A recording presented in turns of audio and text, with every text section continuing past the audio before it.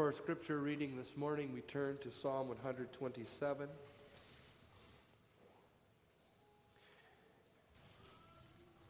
Perhaps you are accustomed to the pastor saying, when considering a Lord's Day, that the instruction of the Lord's Day is based on the whole of Scripture. And that's true. This morning, as we consider the baptism of infants, we read only 5 verses in Psalm 127, but the whole of Scripture supports the teaching of question and answer 74 of Lord's Day 27. Psalm 127, this is the Word of God. Let's hear it as His Word to us. Except the Lord build the house, they labor in vain that build it. Except the Lord keep the city, the watchman waketh, but in vain. It is vain for you to rise up early, to sit up late, to eat the bread of sorrows, for so he giveth his beloved sleep. Lo, children are an heritage of the Lord, and the fruit of the womb is his reward.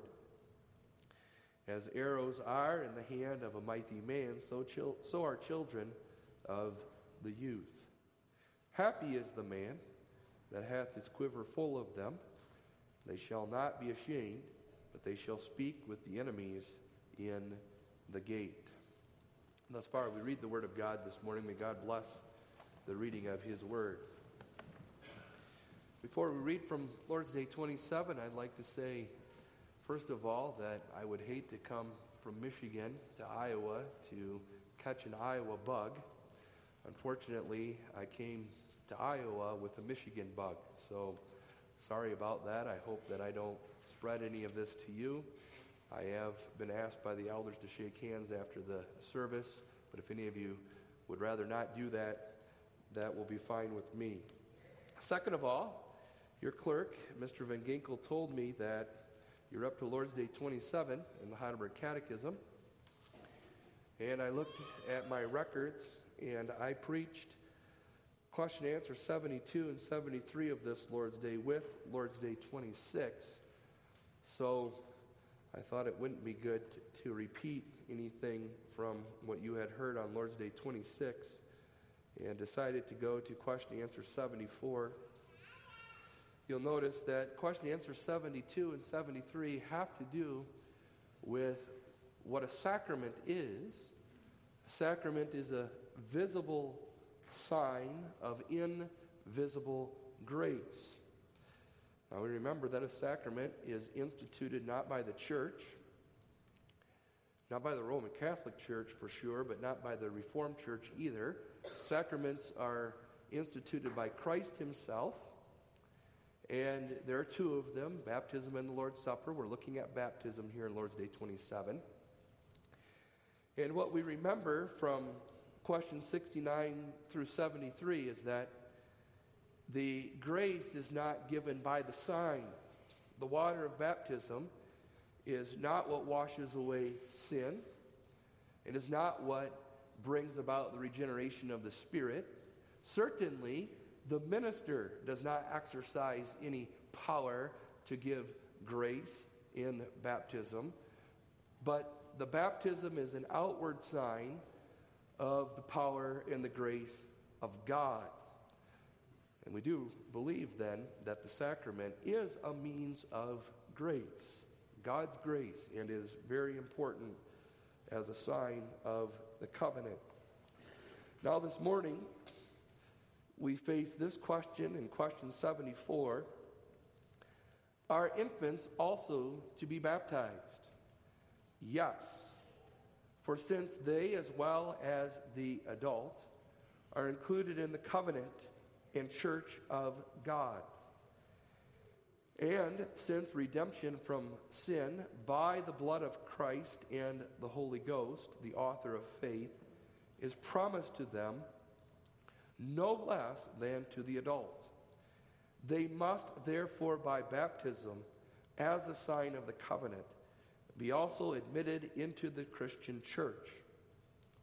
and be distinguished from the children of unbelievers, as was done in the Old Covenant or Testament by circumcision, instead of which baptism is instituted in the New Covenant. The little children in the congregation could probably answer this question. What is the covenant? They have been taught in catechism and in the Christian school, and hopefully in our homes, that the covenant is that relationship of friendship between God and His people. And it's not a pact. It's not an agreement where God says this relationship of friendship is possible if only you will fulfill a condition. We're not friends, but if you do certain things, if you exercise faith, and if you walk in obedience out of that faith, then you can become my friend. No. The beauty of the covenant is that God comes and He says, I have sovereignly established a relationship of friendship with you. I am your God and friend. And you are what? My servant? We would almost expect that, wouldn't we? We fell into sin. God didn't have to, but has determined to take care of the problem of sin for us, to wipe away our sins. That's more than we could ever hope for. Now what? Is God going to say, now I'm going to be your master and you're going to be my slave? And I'm going to dwell in the center of the house, the tabernacle, and you're going to be a doorkeeper? No. The wonder of the covenant that God establishes is that He says, I'm going to bring you wholly into my own life. You're going to be my close friend, even my son and my daughter. What a wonderful thing that God's covenant, it's not something we have to work to enter into, but it's something that He sovereignly and graciously bestows upon us, so that the reality is that we can say this morning, we are God's friends in the covenant. Now we celebrate that covenant this morning not only because it is sovereign and a gracious relationship between God and us, but also because that covenant includes and embraces the children of the church. God is not only your friend as believing mothers and fathers, but He is the friend of your sons and your daughters. Now, I know, and you know too, because we confess the truth of Scripture here in the Protestant Reformed churches, and we stress that election and reprobation cuts even through the covenant.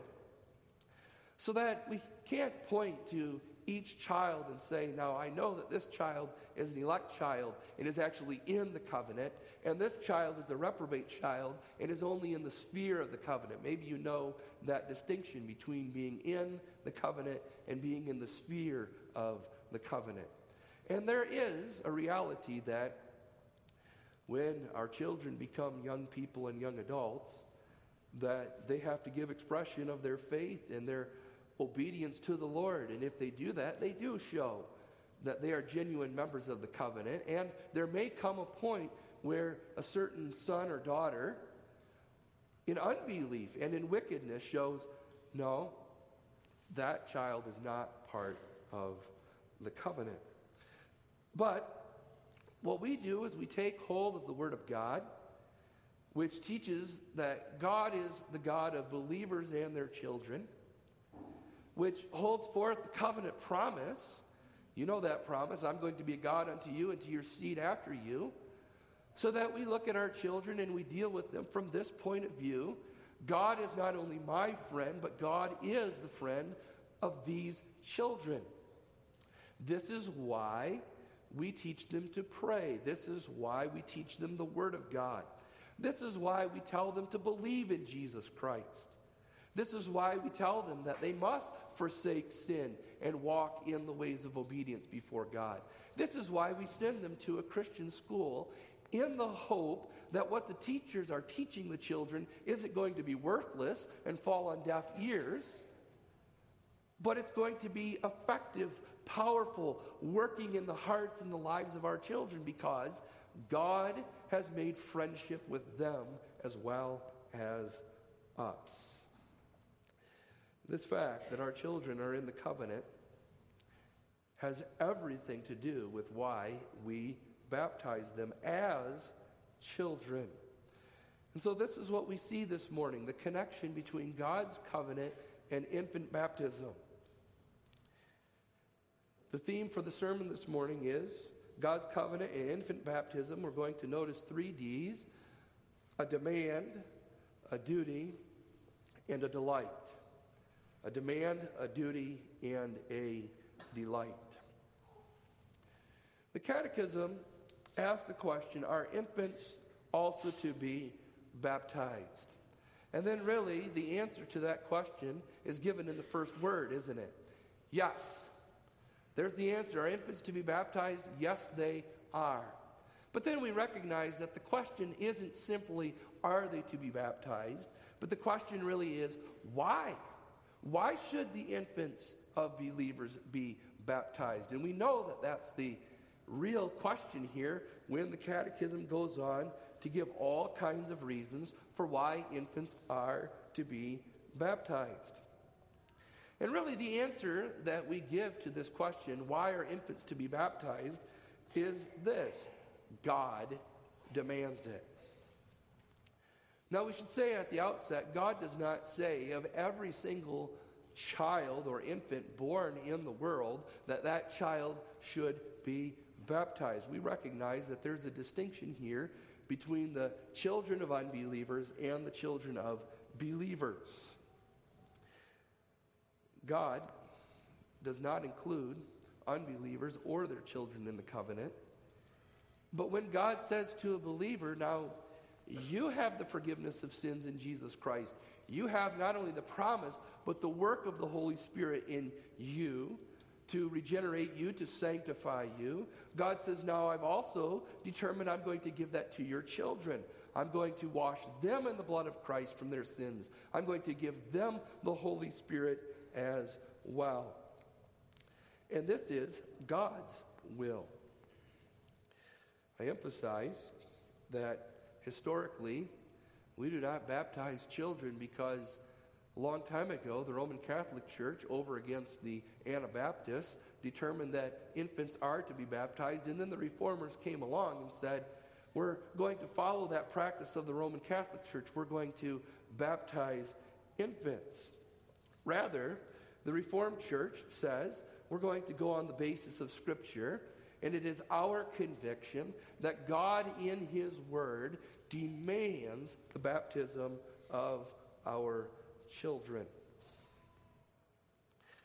Now, how do we prove this from Scripture? We can point to a proof text that we know from the baptism form. We know it very well. That promise that God made to Abraham in Genesis 17. Verse 7, I'm going to be a God unto you and to your seed after you. And we know that that was God making His covenant with Abraham and with his son Isaac. But the point is that if you study the whole of the Scripture, you see it's not just one verse here or there that indicates that God is pleased to save believers and their children. And remember that it's not children later in life, when your children are 11, 12, 13 years old. But the teaching of Scripture is when these children are little, when they are infants, God saves them and includes them in His covenant. At the time that I wrote this sermon, in my daily reading, I was reading through the book of Deuteronomy, and I made this observation, that the children of Israel in the book of Deuteronomy often is not a reference to the whole nation of Israel, but God often specifically makes reference to the children of Israel, if you want to put it that way. And I counted 25 times that God, as he's giving the law of the covenant to the people of Israel, that's what Deuteronomy is about. You are my people. I am your God, and I love you. And now as those that I have delivered from bondage, Deuteronomy is about this. You must walk with me as my people. And 25 times in the book of Deuteronomy, God speaks of the children of Israel as belonging to his covenant people. God did not, through Moses, say, I'm going to bring you to the land of Canaan. And we know Moses wasn't allowed to enter in ultimately, but that it was Joshua who led the people into the land of Canaan. And there I'm going to make my covenant with you. I'm going to be your God and you're going to be my people. But when you get to the Jordan River, Moses, Joshua, you better leave the children on the east side of the river because they aren't old enough yet to be part of my covenant. Not at all. God, of course, brought the nation of Israel with their children into the land of promise.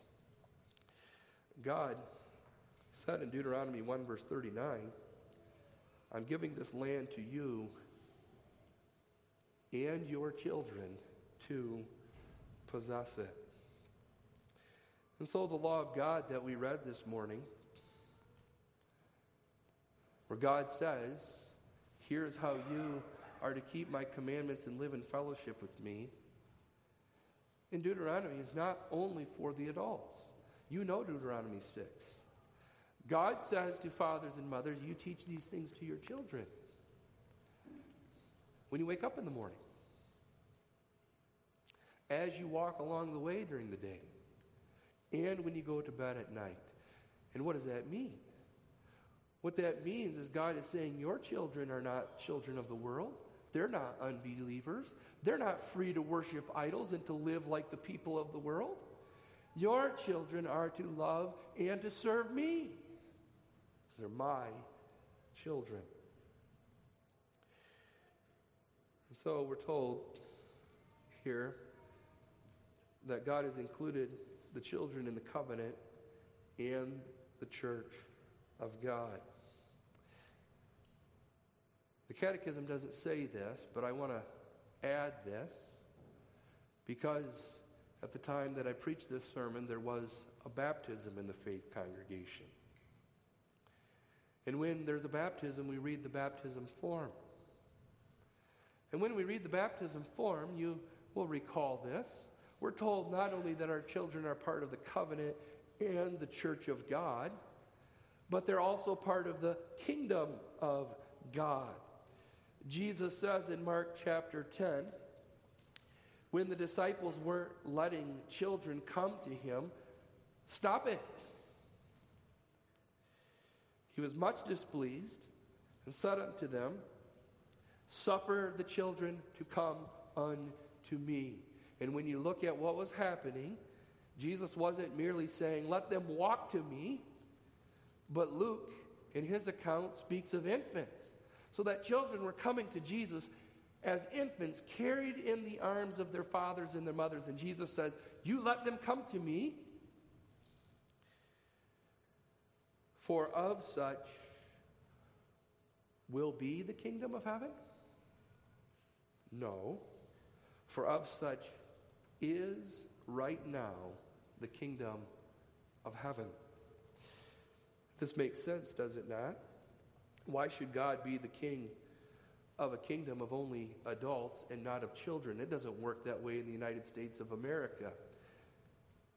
It would be absurd, wouldn't it, for President Biden to say, I am the President of the United States of America, and I only recognize the adult people in this country as citizens under my rule. The children are excluded. It's not the way it works in a nation or a kingdom. The children are included as part of that nation, that kingdom. And even if you want to think of a monarchy in France or in Britain or somewhere else, no king would ever say, my realm is only a realm for the older members here that are living in my land. But the children are included in the kingdom. So God says, they're in my covenant, my church, my kingdom. Therefore, you must baptize them as those who are recipients of salvation. The other language used in the scriptures in Psalm 127 is that of inheritance. Verse 3, lo, children are an heritage of the Lord. That has to do, that language, with an inheritance. And you all are familiar with the father or mother setting up an inheritance. Now, when does one become an heir of father or mother?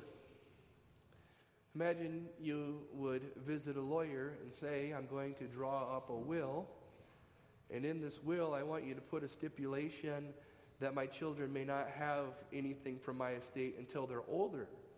That might happen. But imagine if you said to the lawyer, no, I want to exclude my children altogether.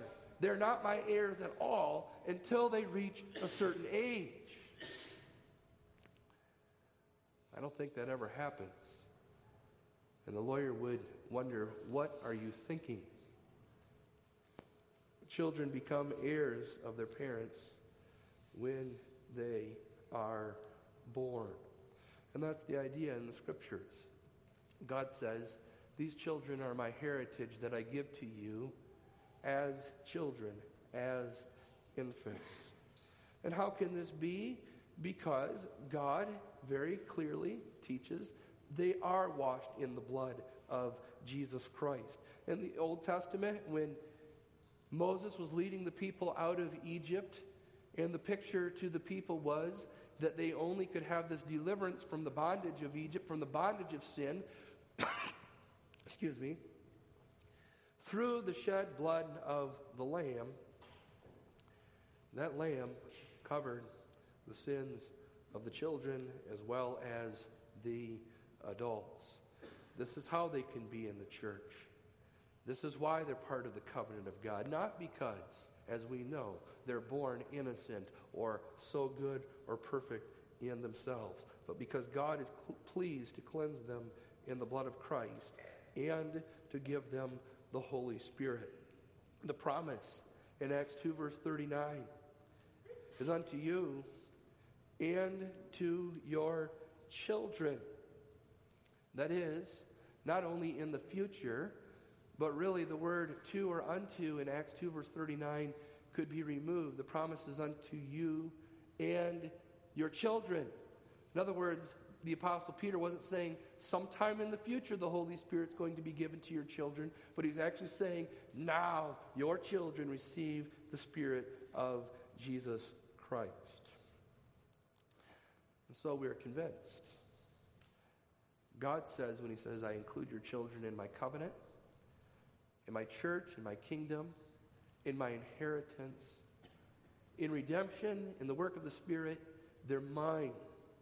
And now because they receive the reality, make sure you understand this is why it is so important to know that a sacrament is a visible sign of an invisible reality. The Reformed are ever arguing this to the Baptist. The Baptist says, where does the Bible say thou shalt baptize children? Or where does the Bible clearly say that children were baptized by the apostles? Now, we can get into an argument about that and point to household baptisms. I would even argue that in the crossing of the Red Sea, which is called by the Apostle Paul to be a baptism, that the children who crossed through the Red Sea with their parents were baptized by Moses, by God, in the Old Testament. But that's not really the point. The point is this. It doesn't matter if God anywhere says, here's the sign, and that sign needs to be given to children. The point is, here's the reality. The washing away of sin by the blood of Christ. The renewal of the Holy Spirit. And if God in the Bible says the reality is given to children, and God does say that, then they must receive the outward sign. And then finally, there is circumcision in the Old Testament. What did God say to Abraham? 8 days, 8 days old, circumcise your infant sons. Why? God speaks very clearly in Genesis 17. You circumcise them because they are included in the covenant. And now, baptism has come in the place of circumcision. How do we know that?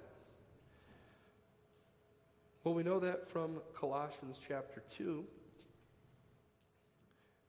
You can find references in the scriptures to the fact that circumcision, Romans 4, was a sign of the righteousness that Abraham had by faith. What is baptism? The same sign. The righteousness that we have by faith through the cleansing blood of Jesus Christ. And now, we ask the question, is it possible that in the Old Testament, God would say, I include children in the covenant, and now because we don't have a command in the New Testament saying, thou shalt baptize children, that God in the New Testament is going to exclude children. This is what a Baptist would have you to believe, that somehow in the Old Testament, God was more inclusive. He was including the children. And now in the New Testament, God is more exclusive. He's not even including the children. But the reality is that when we search the scriptures, we see it's just the opposite. In the Old Testament, God gave a sign that was for the boys. Now, the girls were also included in the covenant through their fathers and through their brothers. But now in the New Testament, Jesus Christ has given a sign that is for the little infant boys and girls. And it makes sense that Jesus Christ says, I'm doing away with circumcision, and I'm going to give you a new appropriate sign of the covenant. And it makes sense because we know that circumcision was a bloody ceremony. And Jesus Christ, having come, shed his blood upon the cross once for all, not only taking away sin, but doing away with the shedding of blood for sin, says here, I'm going to give you a sign that doesn't involve the shedding of blood. So that whenever you see the water of baptism, you have a clearer guarantee of the forgiveness of sins than Abraham had even in circumcision. You see, in circumcision, when that blood was shed, Abraham and all of the people of the Old Testament had to say, it hasn't really happened yet. The sacrifice, the bloodshed that takes away sin. But every time you see baptism, and you can say this, there's no blood being shed in this sacrament. This ceremony has no blood because I know Jesus shed his blood and paid for all our sins. And so God demands that our children receive the sign of salvation, the sign of his covenant, baptism with water, and that comes with a duty or an obligation. Perhaps you remember that the form points to the duty of the child, the one who is baptized. And that is implied here when we are told that our children are part of the covenant in the church of God, and they are distinguished from the children of unbelievers. That means that when the child is older, that the child needs to be told by mom and dad, you were baptized. You don't remember this. But we have to tell you about your baptism. We have to tell you that God marked you as his. And this is the church, by the way. The church is made up of those who are called out of the world. God has called you out of the world, and He's called you into the church. And now, when you sin, I have to remind you of your baptism and tell you that that baptism obligates you to forsake your sin.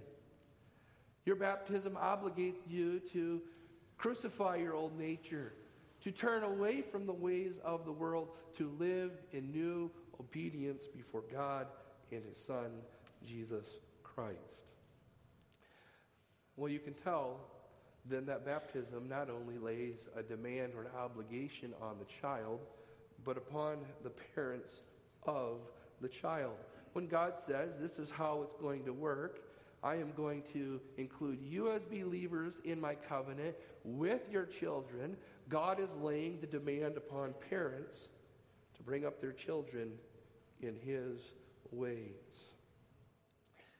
Parents need to be reminded of this. The fact that your children don't belong to the world means that the world may not be the influence upon your children, the one who teaches your children what to think or how to live. And the reality is that the world wants to do this. You know that, don't you? All around us are the influences of the world that our children have access to, so that if believing parents do not take seriously this obligation laid upon them to bring up their children, to teach them, to discipline them, then children of the church can be and will be raised by the world. Now, I'm not pointing any fingers here. I can't do that. But sadly, you know very well that sometimes this is the reality. There are children of confessing Christians in the church who are brought up under the influence of the world. Our children belong to Christ and to His church, and they must be reared that way. And so the parents need to say to them, sin is not going to be tolerated in this home. And that doesn't mean that we put sinners out of our home, because if we would put sinners out of our home, all of us would have to leave the home. But it does mean that sin must be confessed. It does mean that sin needs to be confessed before the Lord, and that there needs to be repentance so that there may be forgiveness. And there needs to be discipline. Not because the parents are angry, not because the parents get annoyed by their children when they misbehave, but because the parents take this very seriously. God says that you're not merely my child, but that you're His. And if I'm living with the reality of that in my mind, that you are not merely my child, but belong to God, then I need to demand that you live in the ways of God. Our children must be taught Christ and His Word, that He is the Savior. This is really what the Christian home should be all about. The Christian home does not belong to the father or to the mother, but to Christ. He must be the ruler in the home and the Savior. And it must be emphasized that this is the purpose of all of the instruction that is given. This is not moral instruction in the sense of we just want you to behave, not do what is bad, and do what is good. But we want you to understand the heart of Christ. We want you to understand that we are calling you to live a certain way for Christ's sake. He is the one who shed His blood for us and for you as our child. And so this is why we want to forsake the world. This is why we want to live in obedience to God, to thank Him for Jesus Christ. And He is the Lord. He has saved us from sin so that we now belong to Him. He's our master, and He does tell us how to live. The children need to learn how to worship God and the Lord Jesus Christ from their parents, how to love the neighbor as themselves, to show honor and respect to authority. And they need to learn that before they go to school, before they go to catechism, and then from mom and dad while they are in the school, the Christian school, and in the catechism class. Perhaps it's in order to say that we need to be careful to understand the covenant calling of parents and not to mix this up when it comes to the calling of the church and the calling of the Christian school. And what I mean by that is, if there are issues that arise with the children in a congregation where the Christian school is used, the parents must not give up or neglect their duty to address the issues with their children, saying, well, I hope that this gets taken care of at the school by the teachers, or I hope this gets taken care of by the elders or the minister in the catechism class. That's backwards. That's mixing things up. God gives to the parents the duty when it comes to the instruction and the discipline of their children. So that it should be this way, that every father, every mother in the congregation this morning says, it's my duty to point my children to Christ. And if there is a problem with some kind of worldliness, if there is a problem with some kind of disrespect for authority, if there's a problem with not telling the truth, with lying, if there's any kind of problem in the life of my child, God has called me to address it biblically and in love for Jesus Christ. If our children are rebelling, misbehaving, let's not give that over to someone else to deal with. Let's also not excuse it or encourage them by saying, well, they're young. Perhaps it's not out of order this morning to say that too, that we need to be reminded of this. That when God says, I include your children from a young age in my covenant, He's saying that when your children are 8, but also when your children are 14 or 15 or 16 or 17 or 18, it is not time for them to have fun and sow their wild oats, to live a little while like the world. But they are to be like David, to be like Daniel, to be like all of the examples of godly children in the Scriptures, turning from sin and the ways of the world and living in fellowship with God. It's a great duty, comes with many difficulties, but it is a blessing and a delight to bring up the children of the covenant. 2 things this morning that we ought to consider as we think of this glorious reality. God includes our children in the covenant. Says here, these are my children. They're not just yours, they're mine. That means that you have to bring them up in a certain way. And now God also adds to that His assurance of blessing and joy. The first blessing to consider is the blessing of a covenant home. Now, I said it in my prayer, and I'll say it again here, that there are certain people who are never given the joy of being married, and there are other people who are never given the joy of having children. And the word of God to them is that God is still a faithful God to them, a covenant friend to them, and that He can enrich and give many blessings to them in their lives as well. But the Scriptures do emphasize that children are an heritage of the Lord, a great gift that God gives to His people, so that parents say, as the fruit of having children and bringing them up in the fear of the Lord, what a joyful thing to have a covenant home, a believing home,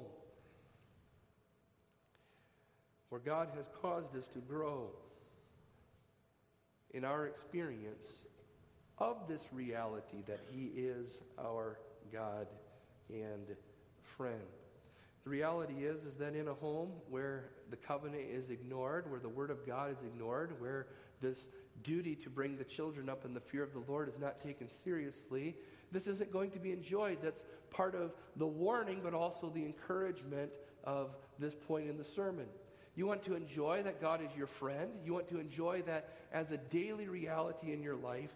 Then live according to his covenant. And what parents experience is that all of the teaching, all of the discipline, all of the work with the children will lead to spiritual growth and joy. Just take, for example, discipline. When a parent takes that duty seriously, I am going to work with my children to show them their sin. I'm going to work with them to show them the way to live with God in obedience. When a parent takes that seriously, the parent has to say, I'm going to examine my own life too. Be more sensitive to my own sins. Recognize the wonder that I am a sinner forgiven by God's grace and must grow in my relationship with him. And the mothers, especially maybe the mothers in the home, experience the blessing of the covenant of having covenant children. All the Bible stories that are read, all the prayers that are made, all of the work with little children in the home, I hope that the mothers here will recognize is much more blessed and rewarding than any kind of earthly career that could ever be had. May God cause us to keep this perspective that it's a joy to have children that belong to God, to have a covenant home, to enjoy the blessings of the covenant. And then secondly, the delight that we will have in a covenant home is in the children. To watch them grow up and develop physically, intellectually is a joy. But to watch them grow up spiritually is an amazing joy. The greatest joy that God gives is spiritual fruit. How many parents here have not experienced the truth of what 3 John 4 says? I have no greater joy in my life than that my children walk in truth. I'm sure the older saints will make testimony to this, to the younger members of the church, the younger fathers and mothers. It's not always easy to raise children. There are many sacrifices, many difficulties. But as we get older, we begin to realize the things of this world don't bring us the greatest joy.